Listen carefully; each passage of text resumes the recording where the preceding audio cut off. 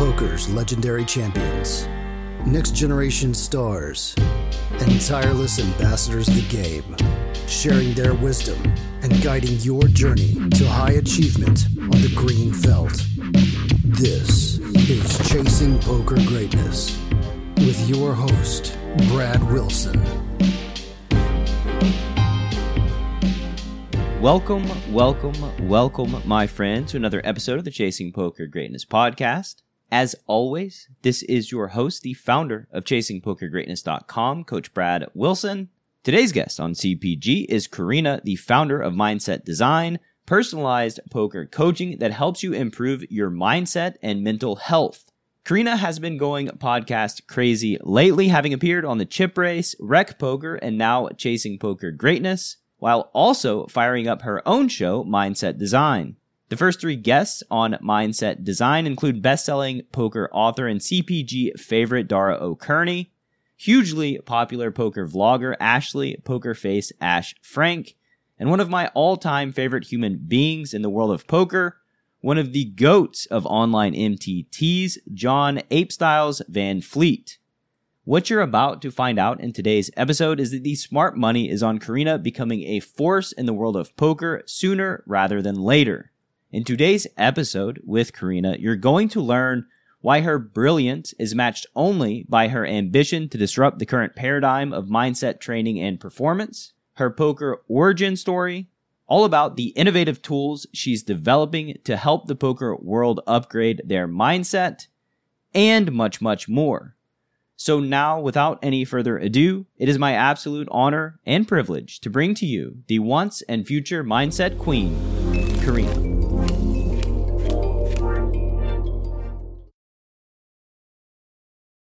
Karina, welcome to Chasing Poker Greatness. How you doing? Oh, I'm doing great. Thanks for having me. It's my pleasure. It always love having on people who are experts of the mind. You know, it's poker is kind of a mental game, and so it kind of makes sense that folks like Elliot Rowe, Jared Tindler, yourself, just other folks in the space. It's just quite an important part of the process of becoming a successful long-term poker player. Definitely. Yeah. And speaking of you and your story, like, let's get into it. Like, what was the path that led you to the world of coaching and mindset in the poker space? Yeah, well, actually, maybe around 10 years ago, I started exploring first from, because of my own interest and curiosity. I started learning more about mindset, about the neuroscience and the psychological aspect of that, and how basically our thinking shapes our entire world, our decisions, the way that our life looks like, and even on a bigger scale, the way the world looks like, and how even business organizations work based on the mindset of their leaders and everything that is related to that. And so I immersed myself in those topics, and it's such a huge and almost, I would say, infinite space that I believe is becoming more and more popular in the last 20 years because of the neuroscience discoveries and breakthroughs. But it was so interesting for me, so that I decided to even focus more on building programs. For example, in the beginning as a corporate trainer, because I come from a corporate background back in the days. And I started creating those training programs first for corporations. I've been working with companies like IBM, like Apple, and many software companies, and also, huge banks and institutions. So just basically I was interested in that at first. And then I continued that development, working individually with senior executives, with artists, freelancers, entrepreneurs. And then at some point during 2020, I decided to come back to one old idea that I had before, how to make coaching as an approach much more automated, and how to transform it, and how to somehow use technology to enable higher levels of interaction, and maybe to provide the same value or similar value to clients, but without having a coach in the situation. So I thought that democratizing, cool. right? Yeah, it will be super cool if we take the benefits and the philosophy of coaching and use the technology to provide that service. So I started working on a chatbot that can coach people, and in that whole thinking process on how the hell you can imitate or mirror a coaching conversation without having a real person in the role of a coach. I realized that this is the only way for any, personal development progress to happen. I mean, it has to be somehow, we have to use somehow technology to leverage on it, because otherwise we are locked in that one-on-one interactions between people, and that's not scalable. Also, the whole industry was already, unfortunately, so the reputation of the whole industry was ruined because lack of regulation. And with my own clients and from their feedback, I realized that they spend sometimes a lot of money and effort to find the right coach for them, and sometimes they just waste a lot of energy in the attempt to get the good match. And in 2020, when I thought to come back to that idea with the coaching bot, I realized that I have to establish a whole tech company and approach the challenge on how people change their mindset and change themselves in a more structured way as a business, as an organization that would like to build a product around it. And I wanted to make that a sustainable company that will grow in the future and that will hopefully transform the whole personal development industry. So that's not very ambitious, is it? No, not at all. Transforming the whole industry. Let's before we move forward, let's kind of go back some to young Karina growing up, going to school. Why the world of psychology, human beings, understanding, trying to figure out why people do what they do. Like why has that resonated with you so much? Yeah, well, I guess that we all come, from a background that somehow supports our personal development and professional development as well. So in my case, my mother, who has a PhD in philosophy, was the one that had those conversations with me at a very early age. Right? Well, every question that I asked was not just, randomly answered, but it was, she gave back interesting questions, and she gave me different perspectives to think on when I was very, very young. At the age of 6 or 7, I was reading books on logic, for example, or philosophy or ethics. And even if I didn't get like maybe 99% out of that, even the pictures and, the ideas and the way that I thought about super abstract topics on a very early age somehow opened those doors for me. And later on, because I was one of those kids that were not very, I didn't behave really well at school. Let's say it like that. And what do you mean by that? What do we mean by that? Well, I mean that somehow I felt that the whole system is wrong. And I think that most of the teachers, at least in my school, were not at all really inspired to be teachers. And I think that being a teacher is maybe one of the most important careers in this world, because you can either support a student or a person to become curious about the world, or you can completely, somehow make out of that person either a curious one or someone who is not at all interested in anything in the world. And okay, those are my neighbors. Yo, we got a podcast going on. What are y'all doing? We have a podcast, guys. Even here in Sofia, where I am located, it's almost 8 p.m. And I hope that those people know that as well. So they have to be quiet. Yeah, sorry about that. But my point was that I thought that maybe the majority of the teachers were not at all, that was not their vocation. That was not at all their life purpose. And I felt somehow that they do their work just because they have to, get a salary at the end of the month. And at some point I became, more and more anxious, even aggressive sometimes. And I was more rebellious in a way, because I thought that the whole process has to change. And later on, I realized that I also am super interested in education and do it properly, do it with a lot of care and empathy for the people. And this is something that we also somehow use in mindset design, because I think that people can grow and can change only if they are loved. And it may sound abstract, but I really put a lot of love in my work and sessions. Apologies for that if we have to if we have to pause for a while. No, it's record. okay. It's okay. The listener, they part of the experience of listening to podcasts. Sometimes neighbors go nuts and you can't do anything about it. Absolutely. And the fun thing is that it's actually right next to my wall. So somehow they managed to, what the heck? Oh my gosh. Yeah. I guess that will be the third guest, in the podcast. So, sure. The rumblings of the wall. The rumblings of the wall. Yeah. Yeah. Really apologies for that. So yeah, this is how it all started. And I kept my curiosity for a longer period. So I think that during my 20s, actually my very first business that I started was when I was 21 years old, and it was called Laboratory for Personal Development. And it was a website that offered, different services and discounts and everything. So I think that my whole life was somehow under the mark of personal development and self-awareness in a way.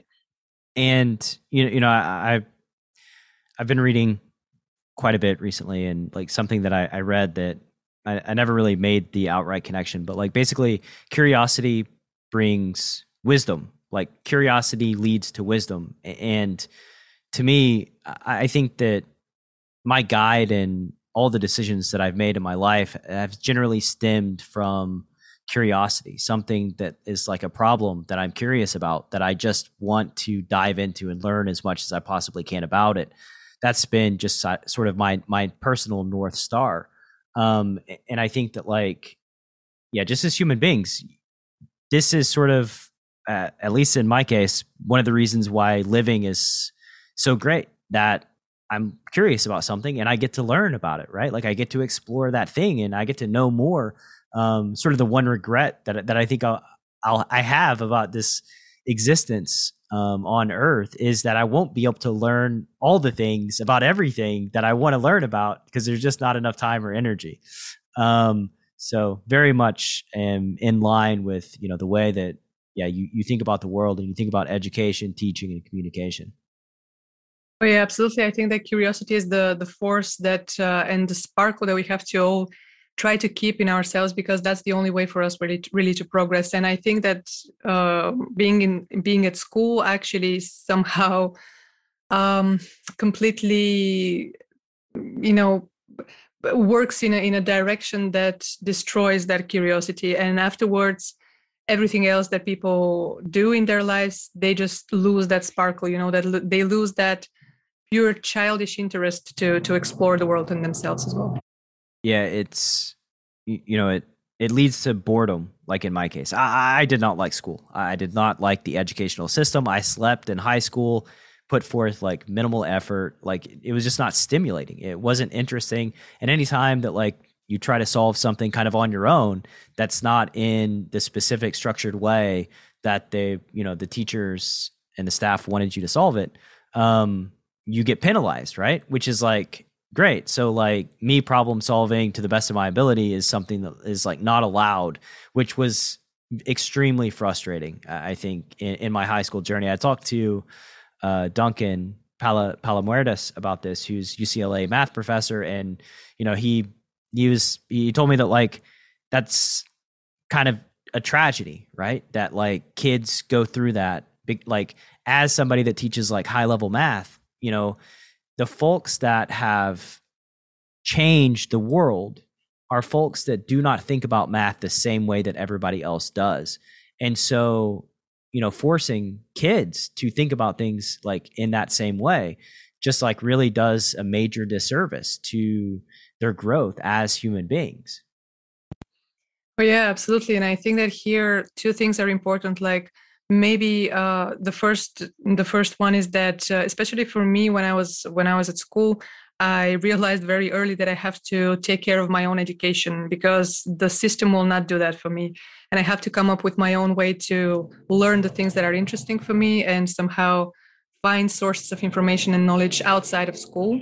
So I actually started meditating outside of school when I was 16, and I studied music and theater and all sorts of, actually, I went to psychotherapy as well when I was 18. And I discovered like all those things that were super interesting outside of school. And I realized that the best thing that I can do is to just try to make the most out of those 5 years when I was at high school, but then eventually also create programs for other students so that I can basically teach almost like people at my age things that I think are important. So when I was 23, I started making those programs for career development and career orientation for youngsters, because I also saw that when you are 18, nobody is really telling you like how to proceed with your life after school, like how to set goals, how to find out what really matters to you, what are your values, what is your life philosophy, how to think, how to analyze, how to understand the world in systems, how to really cope with life. I mean, everything that you learn at school is so theoretical, so that that's basically. kind of a red flag of the education system, right? That like we're not equipped with these like necessary skills as adults when we're leaving, which like probably should be the number one priority, I would imagine. Yeah, but only if the educational system was made for people to really become functional beings. I mean, the idea behind, if we go into conspiracy theories, is that educational system is only trying to, to take your time without really giving you something valuable in return. And especially at an early age, when you form all of your, like the majority actually of your belief systems and how you think the world works, the role of this institution, the school is super important, but at the moment it serves more, let's say, other purposes, not exactly the ones that will make those people functional. Yeah, but jailing. That's a huge topic. Yeah, jailing the kids, right? Like so that the parents can contribute absolutely. to the economy and go to work. Yeah, exactly. Let's let's talk about your chatbot.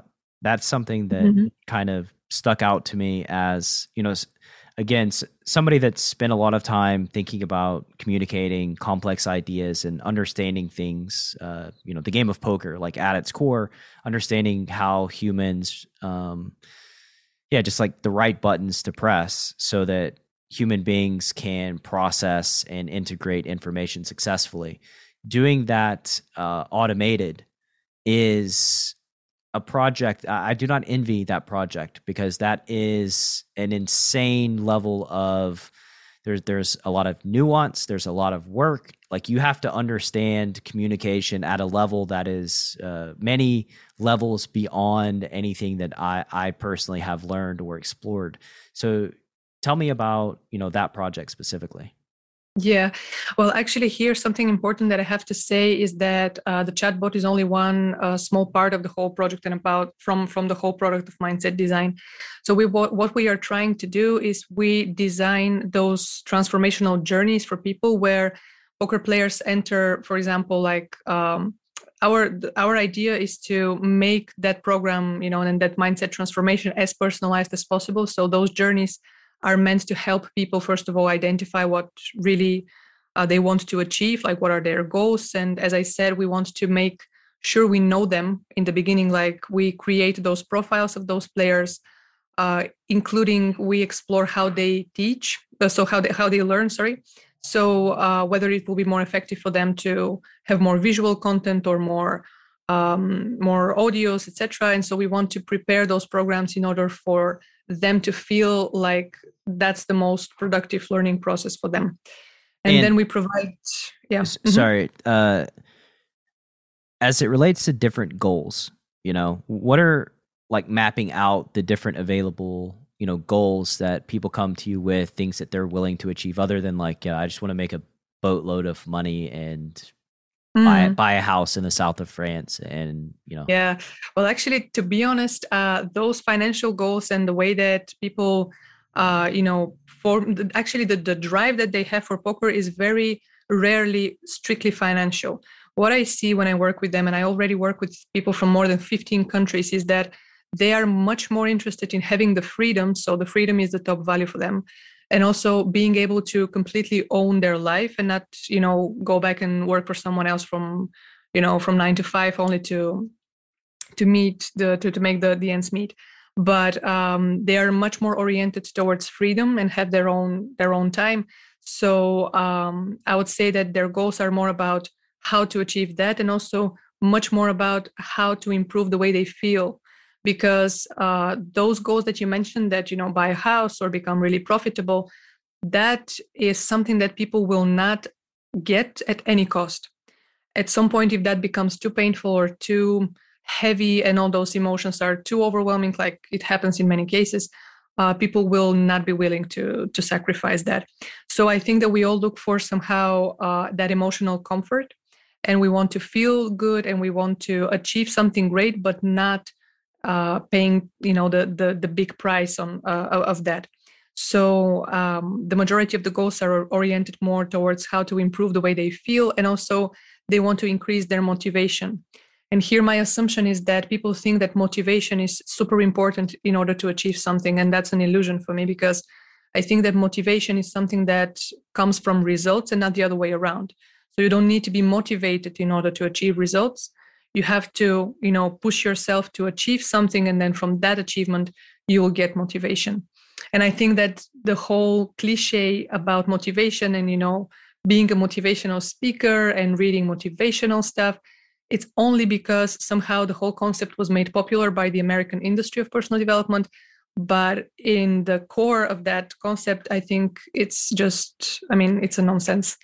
And yeah, that's actually what we see with players. They want to get motivated and they want to deal with emotions, which is in its essence, I think that's not the right way to approach all those heavy emotions around the game. I mean, it's I think for me that the healthy way to approach the whole field of poker is to be more like a stoic, you know, one of those ancient philosophers that embraced all the pain and embraced all that of this journey, and eventually to look for satisfaction from real results and from hard work, and not try to find the easy way. Yeah, the Matt Berkey brand of playing poker.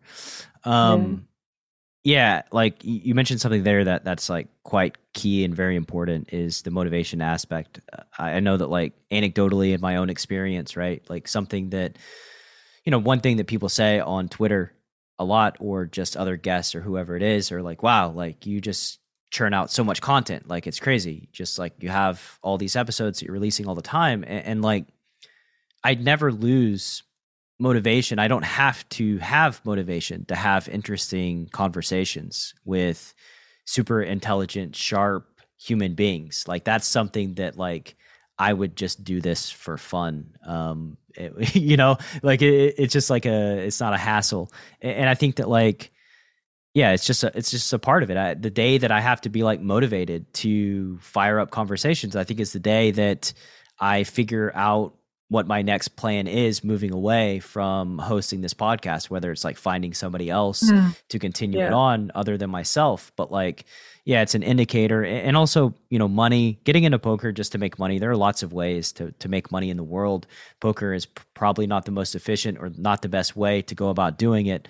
And if you're in it solely for that, it's just, in my experience, has always been a recipe for disaster. It's not a great motivator.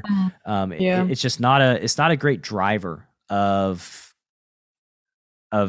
just not a great driver of like investing the time and the energy, because like you have to deal with so much suffering on this journey that you have to love it. You have to be immersed in the process. You have to love the game. You have to love playing the game.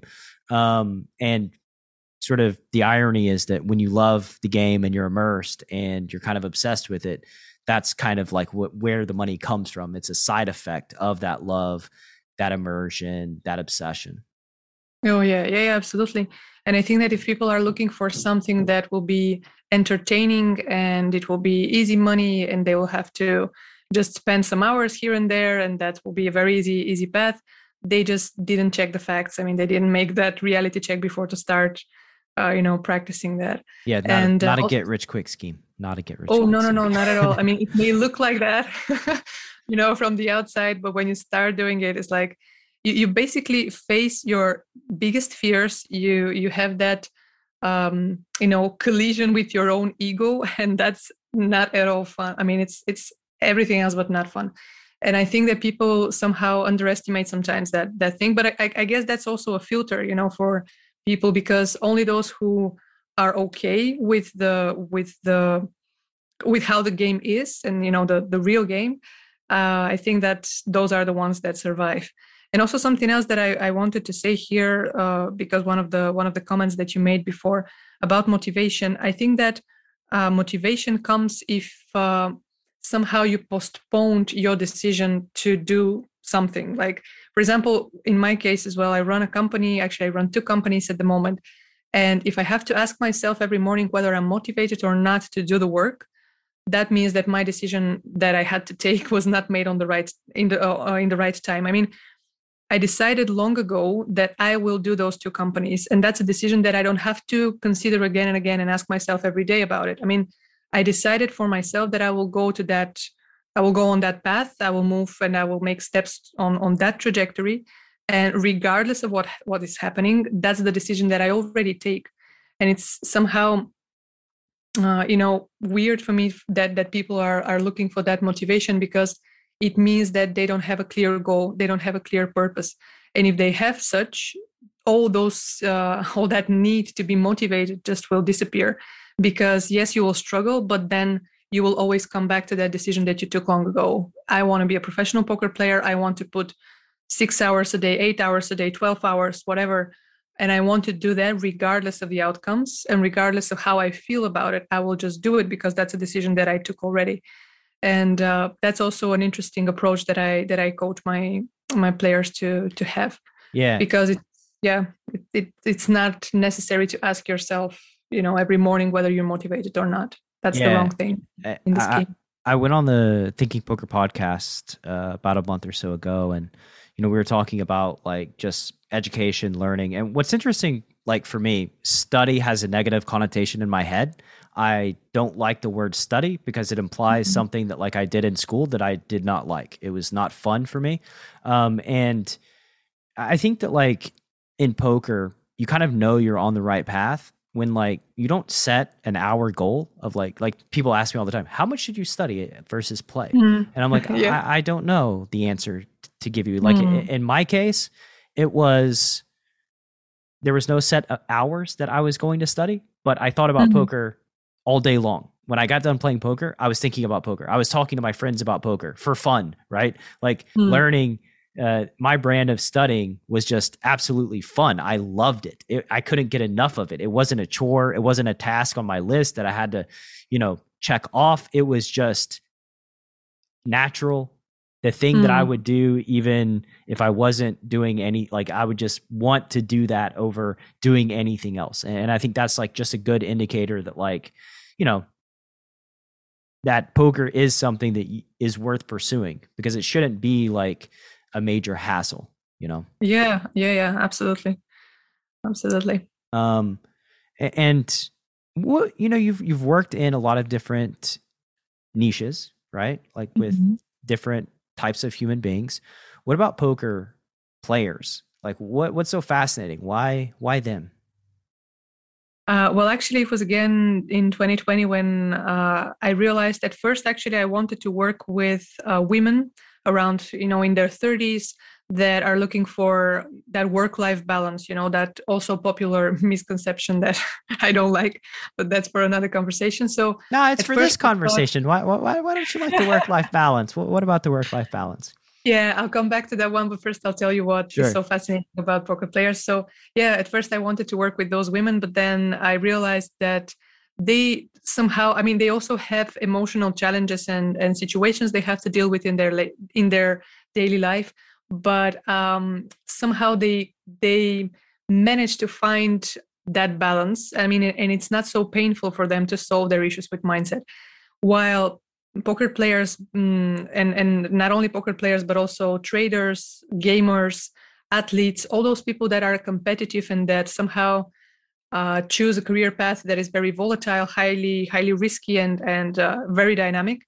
They have stakes. And they have something that Nassim Taleb called skin in the game. So when you are on the table and you play with your own money, you either win or lose, and that's not something that you can in interpretate, and somehow you can analyze and make excuses about. It's just obvious results, and it's reality. So what I really liked about poker players, and somehow it happened like that in my life. So I happen to know a lot of poker players personally. So I spoke with them, and I realized that strategy is only maybe around 50% of the success on the table, and the rest is about mentality. And I didn't see it like that before speaking with so many poker players, and especially those who are really professionals in the field, like those who spend hours and hours to study, who really understand the strategic aspect of the game, and who somehow approach it in a different, much more profound and professional way. So with them, what I find fascinating is that they really have that courage to do something that is really hard, and they want to escape of the regular 9-to-5 system, and they want to make something that will give them freedom. So I really admire people that are courageous and somehow freedom oriented and free spirits. Also, they're very smart in a way that it's different than the way I am smart. Because if you look at our brains even, and because I'm a neuroscience geek, and I explored the brain designs of many players already because of one of the methodologies that I'm using called neuroagility. So if you look on their brains and on my brain, I mean, they're different in many ways. For example, the poker players that I wouldn't say here the majority of them, because that would not be scientifically correct to say that, but most of them are more oriented to use their logical and mathematical thinking. I'm much more abstract, and I don't understand so well the strategic and the mathematical aspect of the game, which is the curious thing here. I was part of a poker school, and I was playing myself for a while so that I can understand, the jargon and the dynamics and the whole, that part of the game. But my strength is much more about, the abstract and the psychological aspect, which is somehow lacking for some of the players, or somehow they didn't really develop that aspect as much.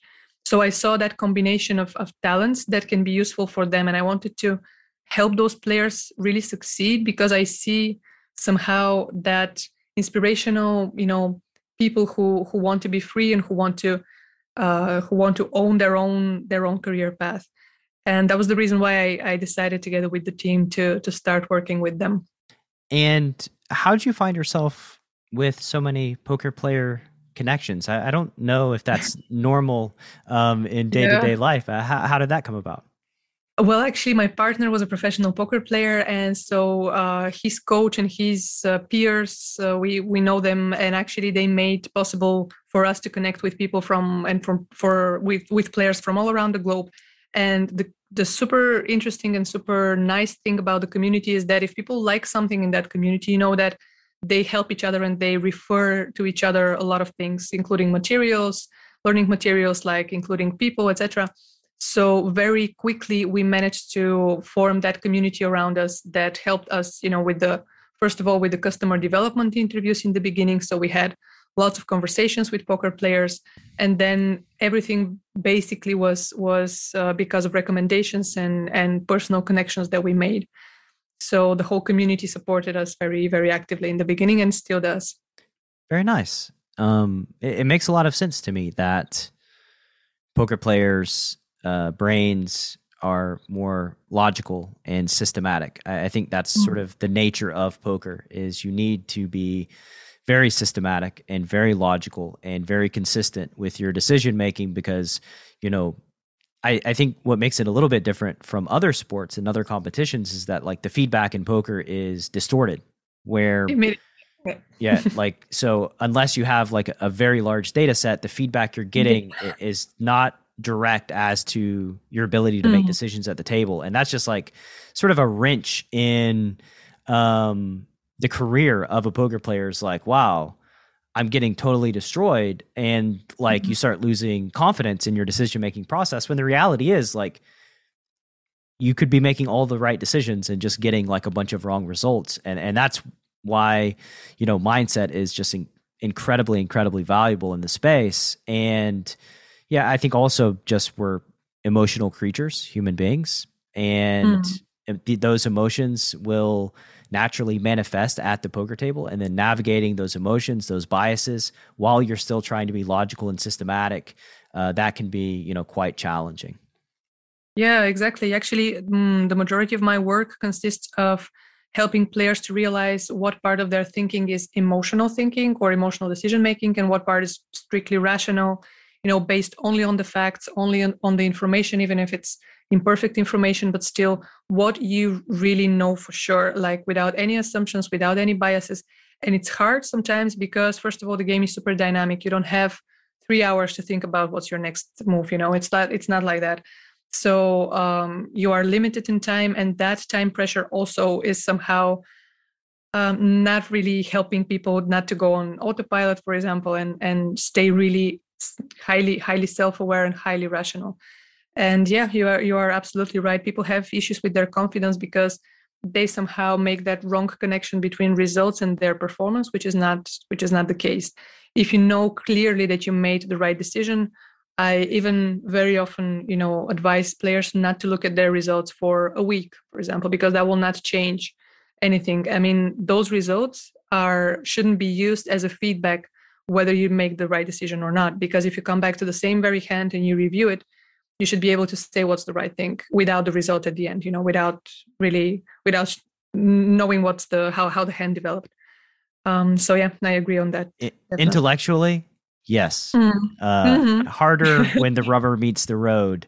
It's harder to not be influenced because, again, like we are human beings, and I think that it's just a major part of the journey, and like getting help is just something that most every poker player, I don't know of anybody that's come like just super well equipped emotionally to handle this journey on their own, that couldn't have benefited from getting some kind of assistance in this area, just because it's kind of essential, Oh yeah. Well, actually, it's no different from any other sport. And I think, and at Mindset Design, we call players cognitive athletes, because it's absolutely the same. Like, they have to have those coaches, either a coach on strategy or on mindset, but they perform the same sports activity just in a different area. I mean, they don't use their bodies so much, or not at all, but they use their mind. But it's, again, a field where you have to approach the whole game as an athlete. So it's really, really very, very similar. How do you help poker players discern from some sort of emotional response versus some sort of logical response, when I know internally they can feel very similar, like a feeling, a gut feeling of intuition that is based on some kind of subconscious understanding of a situation that's driving you to choose an action, can feel very, very similar to a feeling that is based on some kind of fear that's pushing you towards some kind of action. And discerning between those two is, in my opinion, one of the major keys between like being an okay poker player and like a top shelf world-class poker player. Yeah, absolutely.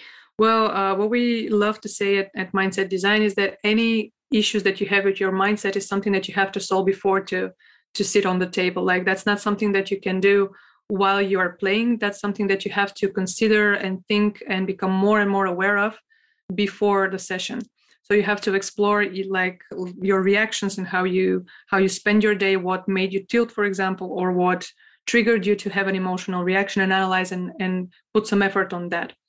Then, while you are on the table and in a real situation where you have to, as you said, either follow your gut feeling or just be completely rational, like, that's a tricky question here, because people overestimate their intuition, and sometimes they think that because they have a lot of experience and they feel something about the other player, and they feel that somehow they read him or her. By the way, there's a huge difference between doing it live and doing it online, because live, we as humans, we are wired and we are designed to get information from a lot more visual cues about the other person. So when we see, for example, their physical behavior, condition, body language, etc., maybe that intuition can work. But again, maybe, because as I said, people overestimated that one. And intuition is only a way for us to say, I don't know what's the rational answer, but I have to have an answer. And, our brains really love to have an answer. And the quickest answer that enters the system sometimes is the one that wins. And what I advise people is to think about, okay, that's the quickest answer, that intuition. That's the thing that your brain is using to have just something, an answer and a decision that you take. You have that one, okay, put it aside for a moment, and now think about the slowest answer. Like, what is the slowest decision and the slowest analysis that you can perform at the moment? And what's the answer of that one? And if those two are the same, then okay, great, we have something that somehow matches. But if the slow decision and if the slow thinking and analysis leads to another answer, then always choose that one, because that slow thinking is the rational one, and that's the one that somehow reduces the emotion and reduces the biases. And it's really like, pulling the handbrake, and trying not to go through that automatic process of, I know what's going on here, and having those fast associations and fast, conclusions, because that's only a way for your brain to come up with a decision, but that's not the rational one very often. Also, something else here is that whole concept about fast and slow decisions that was made possible and popular by an author called Daniel Kahneman, who is a Nobel laureate. He speaks a lot about system 1 and system 2. So those are different ways that our brain operates in, like basically different modes. So if you are interested to know more about it, there's a huge and very profound work that he did on the topic. And the book that is more like popular science on the field is called Thinking Fast and Slow.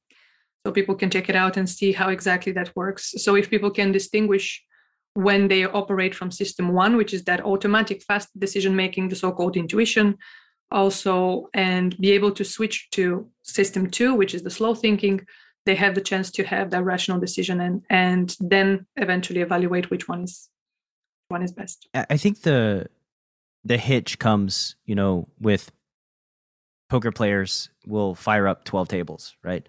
You don't have time to really think. So you do the best that you can analyzing. And I do think that so I don't think intuition is some kind of mystical power. I think it's just sort of honed in your cognitive system that you analyze data and then an answer gets spat out very, very quickly before you can rationally verbalize or even explain why you think or feel you should take a certain action in poker. In a world where a fish donk bets the flop and you don't know what to do, one man, Coach Brad Wilson, has a surefire plan to neutralize flop leads and rip that dunk to shreds. Nuffle. Available now. Go to chasingpokergreatness.com/Nuffle. Rated R. What's interesting about doing the work off the felt is that it applies to just playing poker. When you're playing poker, it's not a time to be learning. It's not a time to be just trying to improve your poker game. The time to improve is off the table. That's where, in the Wolf program, we have a slogan is study hard, play loose. Just you study hard, and when you play, it's not the time to be learning. It's not the time to be integrating. It's the time to just do the best that you can in making decisions. We'll fact check it afterwards. We'll look at everything when you're done so that we can do better next time. But while you're playing, you're playing.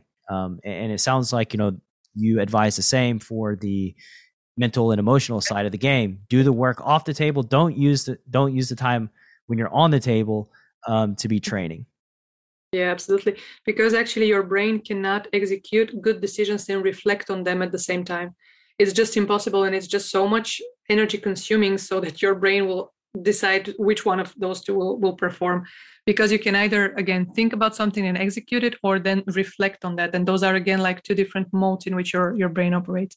So yeah, totally agree that the training happens off the table. And this is what we always, encourage players to consider, is that the time that you spend on the table should be at least the same as you spend off the table working on yourself. And like, it's not only about learning strategy and study about it, but also your whole routine around your poker session. It considers also it consists also of the way you eat, your healthy eating habits, the way you sleep, your exercise routine, your workouts, everything around it that you build as a support structure. Because it's not only those hours that you will spend on the table. I mean, it's impossible to think that only this will give you any progress and will make you a successful player. Actually, everything around it and the preparation of that, it's it's much more important than the game itself, while it happens. Actually, that's the thing. Yeah. And just like everything that I know about training, learning, all my experiences say the same exact thing. The data that I have to look at is like, yeah, there's a time and a place. And when you're playing, you're performing. That's the performance aspect of it. And we're going to study hard afterwards. But right now, your main job is to make decisions and perform to the best of your ability. Yeah. Absolutely. Yeah. Let's see. So what your ambition, changing the training, the mental game training across all aspects? Like, tell me about that and like what that kind of looks like projecting into the future for you. Yeah. Well, first of all, I thought, many years ago that the best way to make, high self-awareness something common and something that people understand better. And, for me, the only way to do that is to use some kind of a technology. So that's why we run Mindset Design as a tech startup, and we have investors. We raise money, we build tech products, we try to explore that field, because I mean, for me, it's inevitable to have that constant interaction with any type of technology and to do it more and more in the future. So we will become either something like transhumans, and become a combination between a human being and a technology, and it will evolve more and more in the next years. I mean, not only because of the companies that are actively working in that direction, but because people are curious to know that and to explore the world in that way. I mean, if we take a look now at the metaverse concept and reality, I would say that is just behind the corner. People are super curious about it, and they are willingly, exploring it and look for a way to learn more about it, and more people become more interested in all those topics.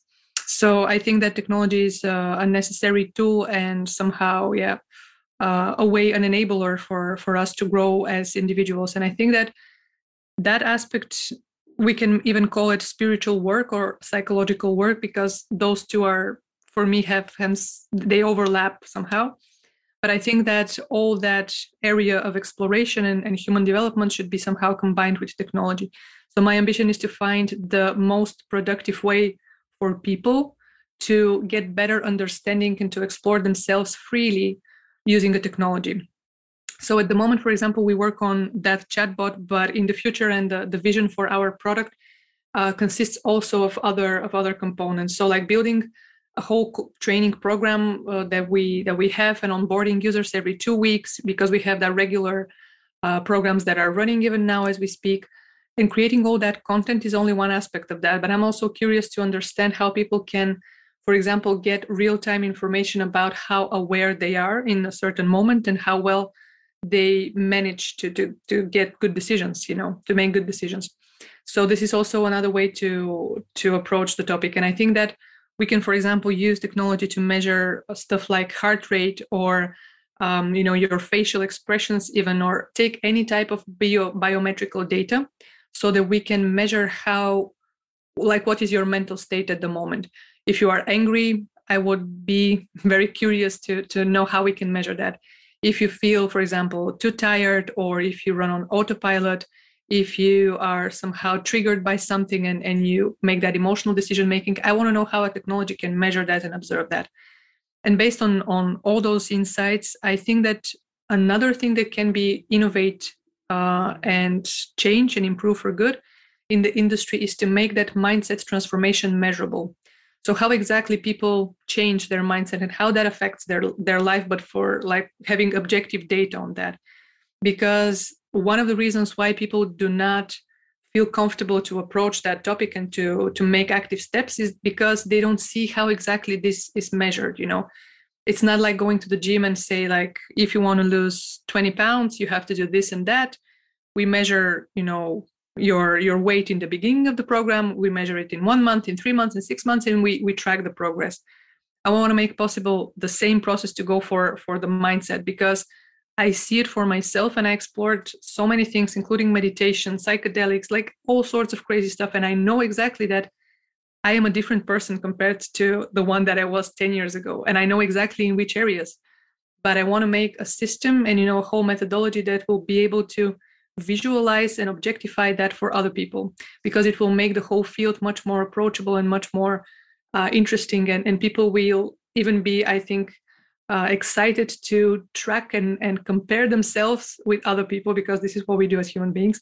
And I think that the field is huge, and I want to make it, visible and meaningful for more people. Phew, lots. Yeah. Speaks.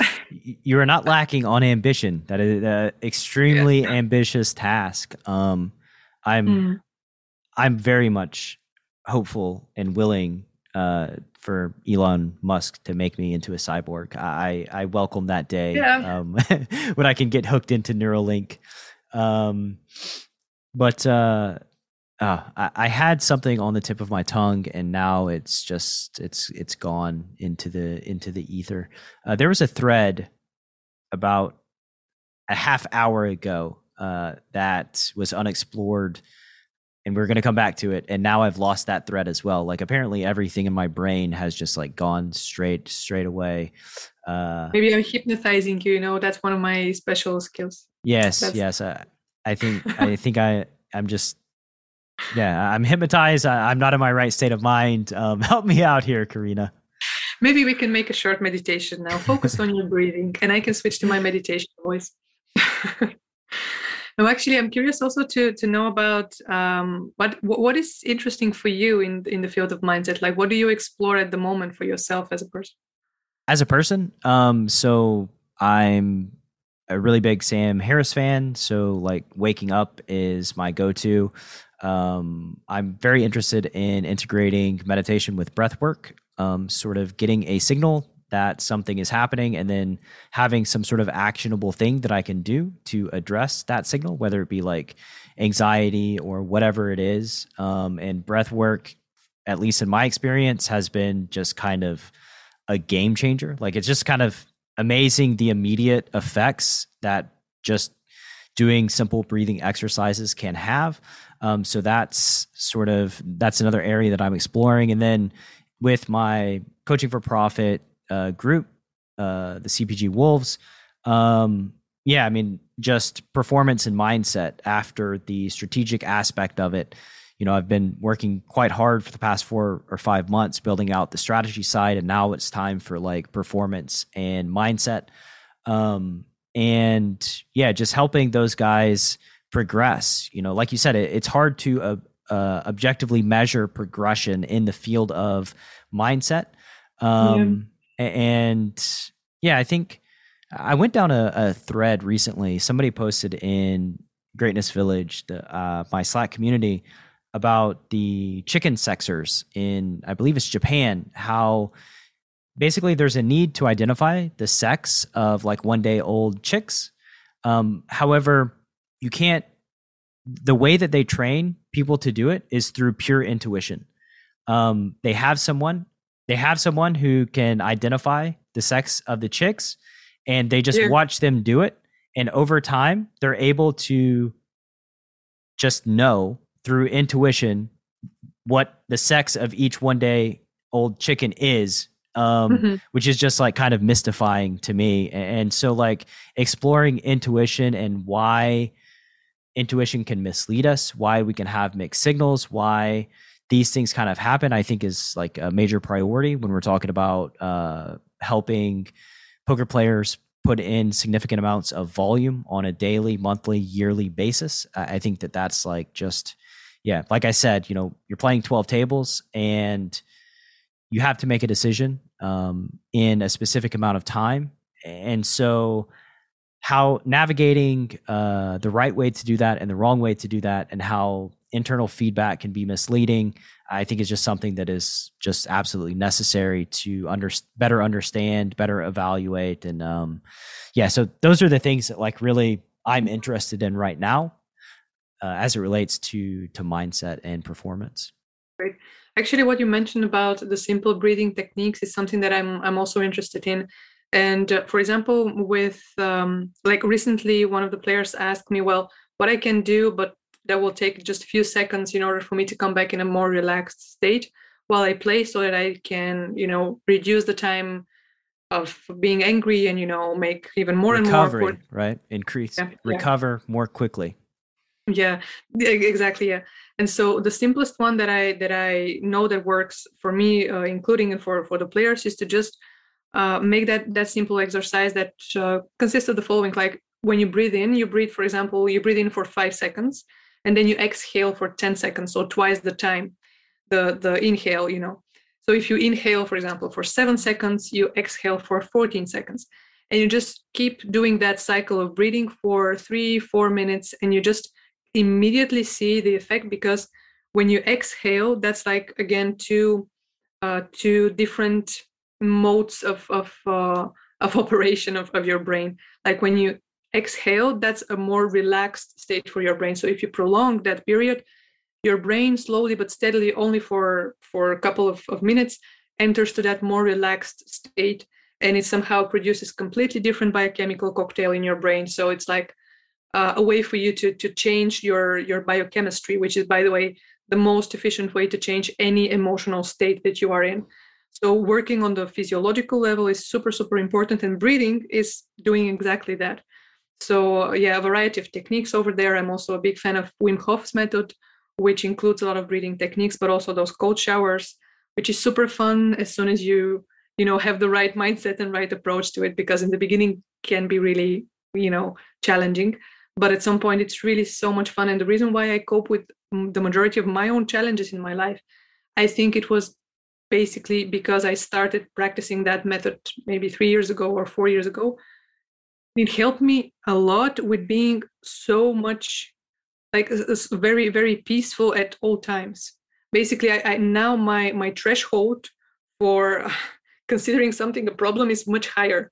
I mean, everything can explode around me, and I will still feel okay. And I think that's because I somehow have that. I did that work with the Wim Hof method and with my own meditation techniques. And at some point, my nervous system is completely redesigned, and I am much less neurotic in a way. And I think that's maybe the best way to influence any change that you want to have, like on physiological level, working with your body, not only in your mind, because people also, I think that they overestimate the thinking process behind the mindset change, while actually it's a lot about how your body works, what you eat, the healthiness of your gut bacteria, even, the quality of your sleep and the food that you eat, everything that is much more physical and much more about your body, because the biochemistry, again, will dominate always. I mean, regardless of how beautiful thoughts we think,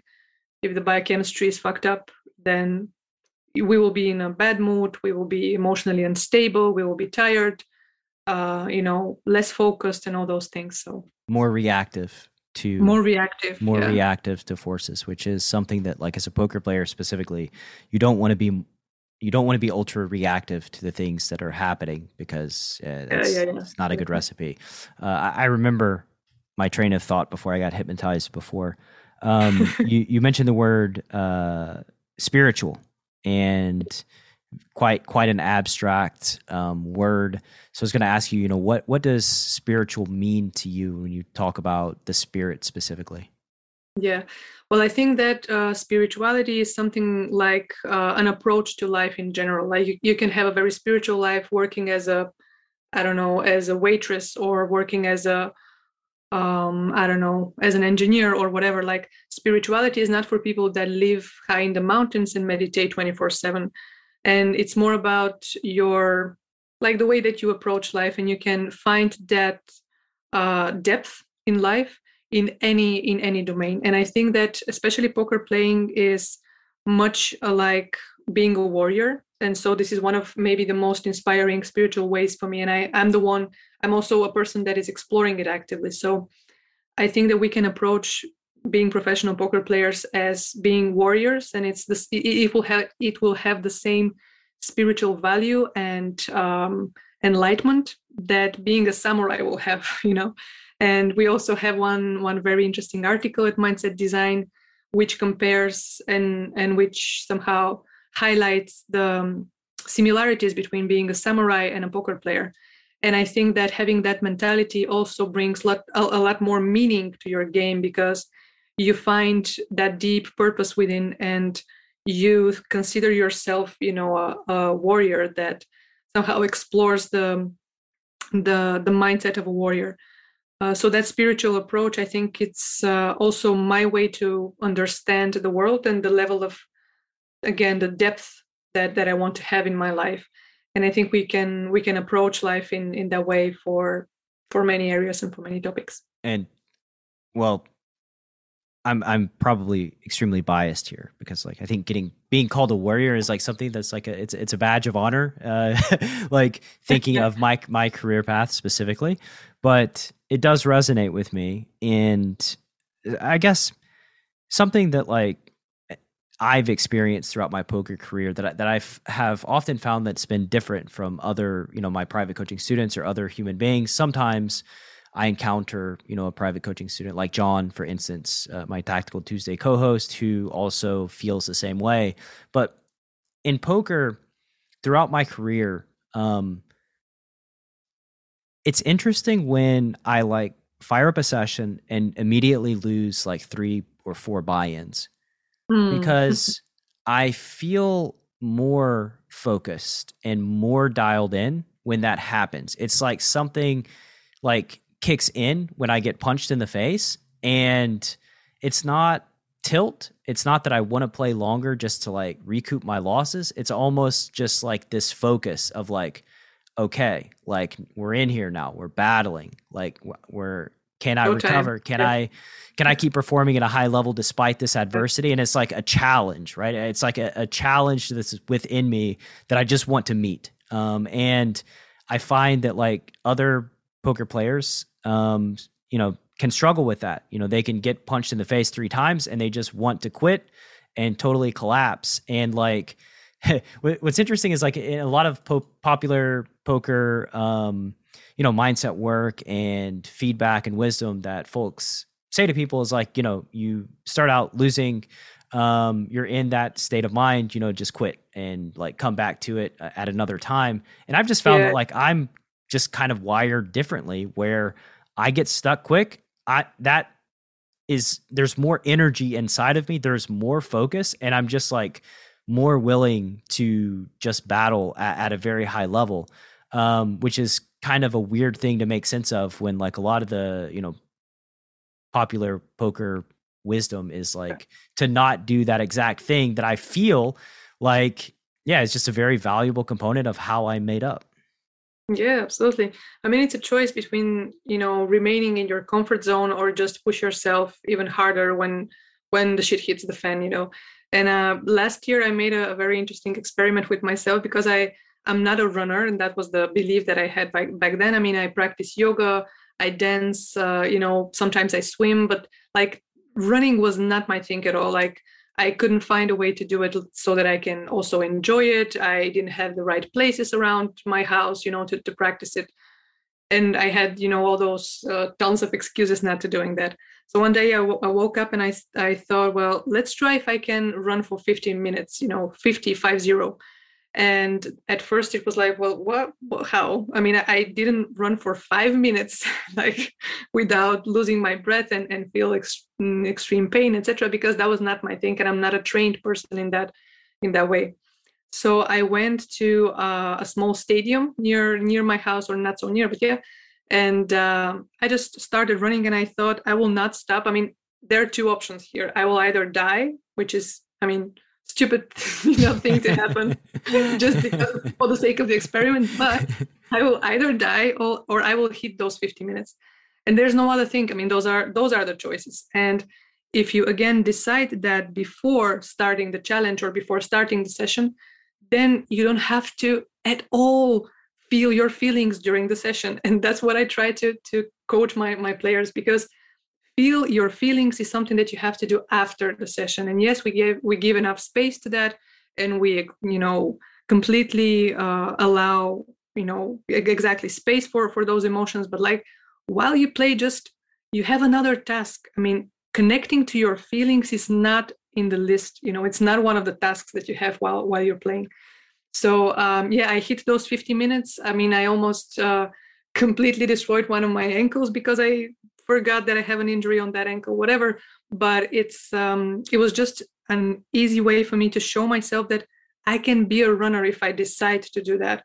And I think that when we talk about the concept of being a warrior, that's actually an identity concept. So who you are really. It's not about your actions or your skills, it's about your identity.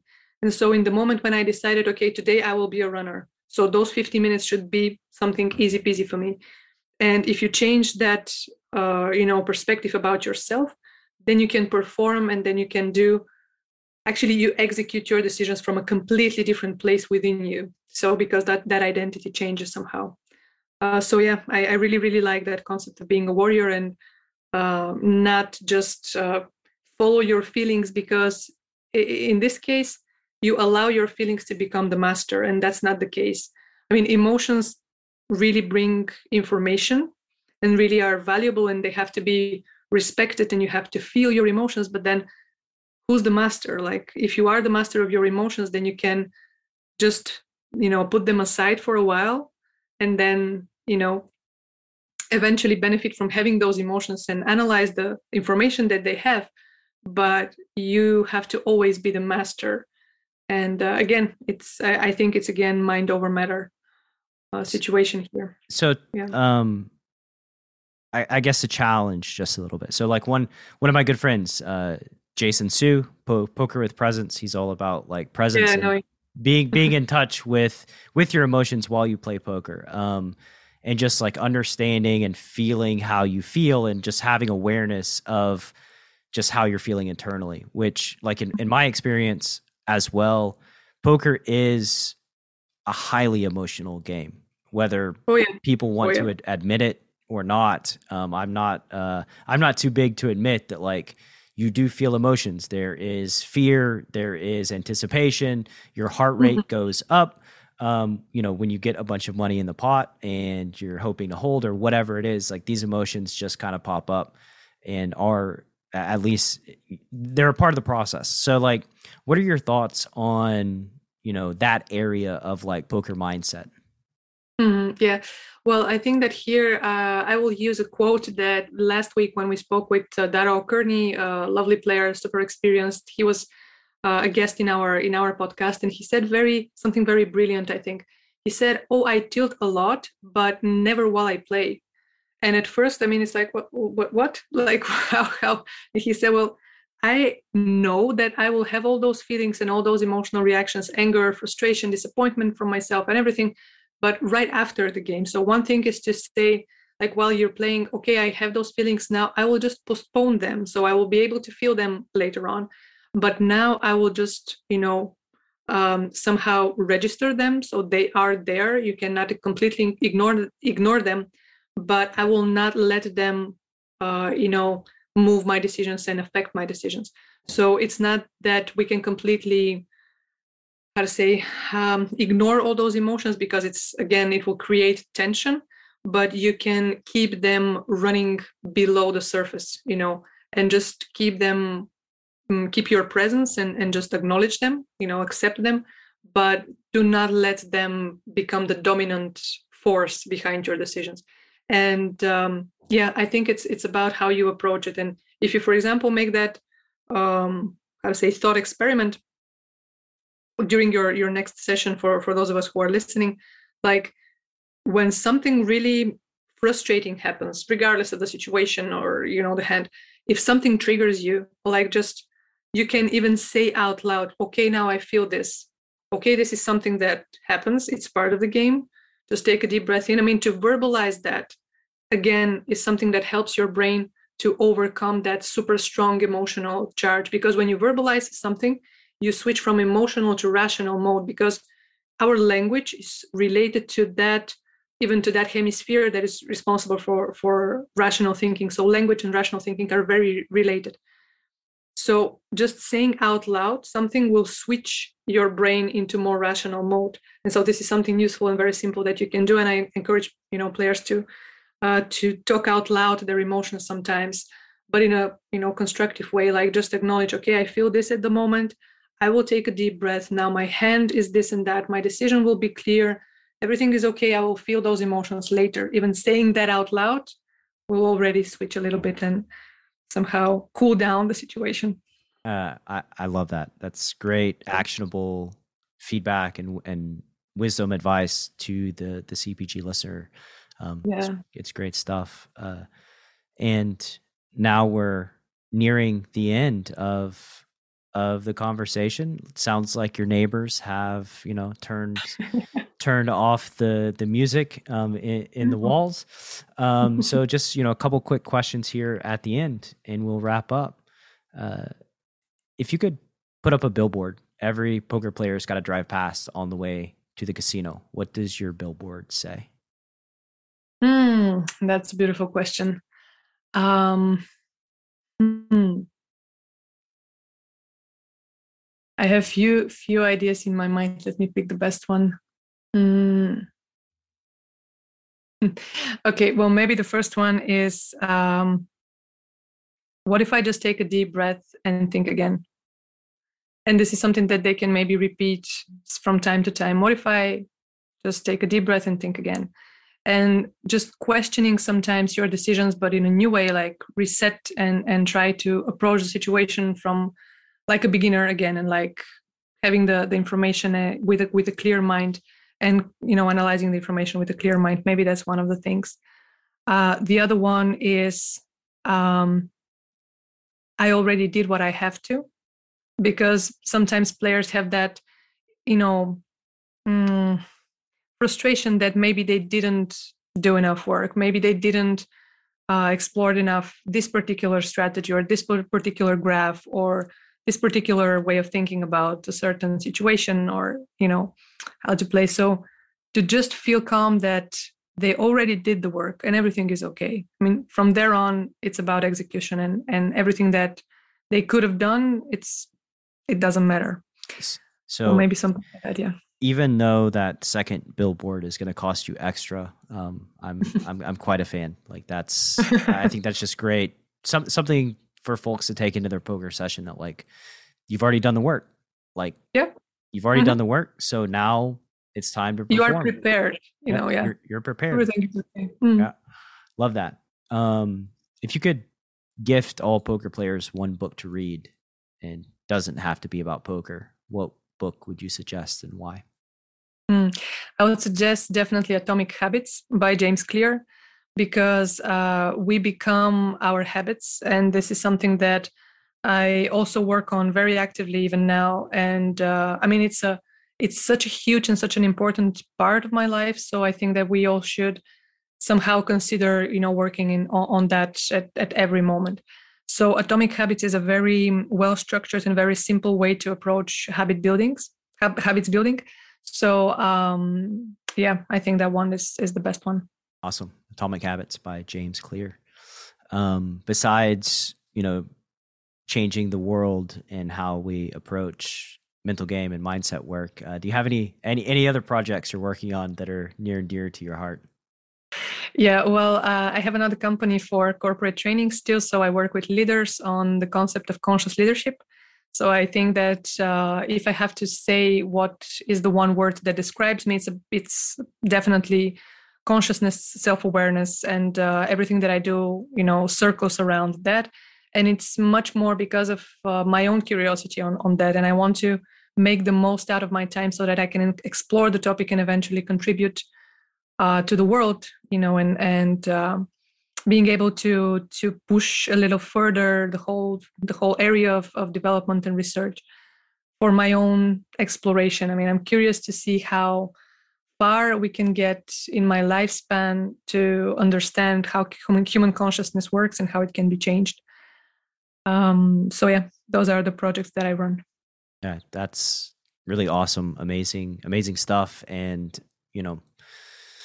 I think that ultimately, as human beings, one of the things that drives me anyway, that I feel fulfillment and purpose with, is pushing things beyond where they're currently at. It's how we progress as a species, how we learn, how we grow. And yeah, consciousness is something, in my definition of spirituality, they're tied very closely together, spirituality and consciousness, and something that, I think will bear lots of fruit down the road for humanity. So yeah, great projects. So final question here. If the Chasing Poker Greatness wants to learn more about you on the World Wide Web, where can they go? Yeah, well, they can visit mindset.design. That's our website. And they can also follow us on Twitter and Instagram. And also they can join our Discord community, which is Mindset Design Tribe. And I assume that maybe you'll publish some links about it below, because we have that completely free online community where we exchange ideas, we support each other, we challenge people to progress, and it's a very vibrant one. And I think that's the best way to interact with Mindset Design at the moment. Awesome. Mindset.design. And yes, we will put up the links in the show page on the website so that you can just click through. We'll try to link on Twitter as well. And yeah, it's been great having you on, Karina. I'm very much looking forward to your trajectory and the progress that you're making in all of your endeavors. It's very exciting stuff. And we'll have you back on in a year or so, see how things are going. Oh, that's awesome. Thank you very much for the conversation and for the positive vibe. It was really, really a pleasure for me to share my thoughts and to hear what I think, because sometimes, when you say something out loud, you understand better yourself and how you see things at the moment. So thanks for that.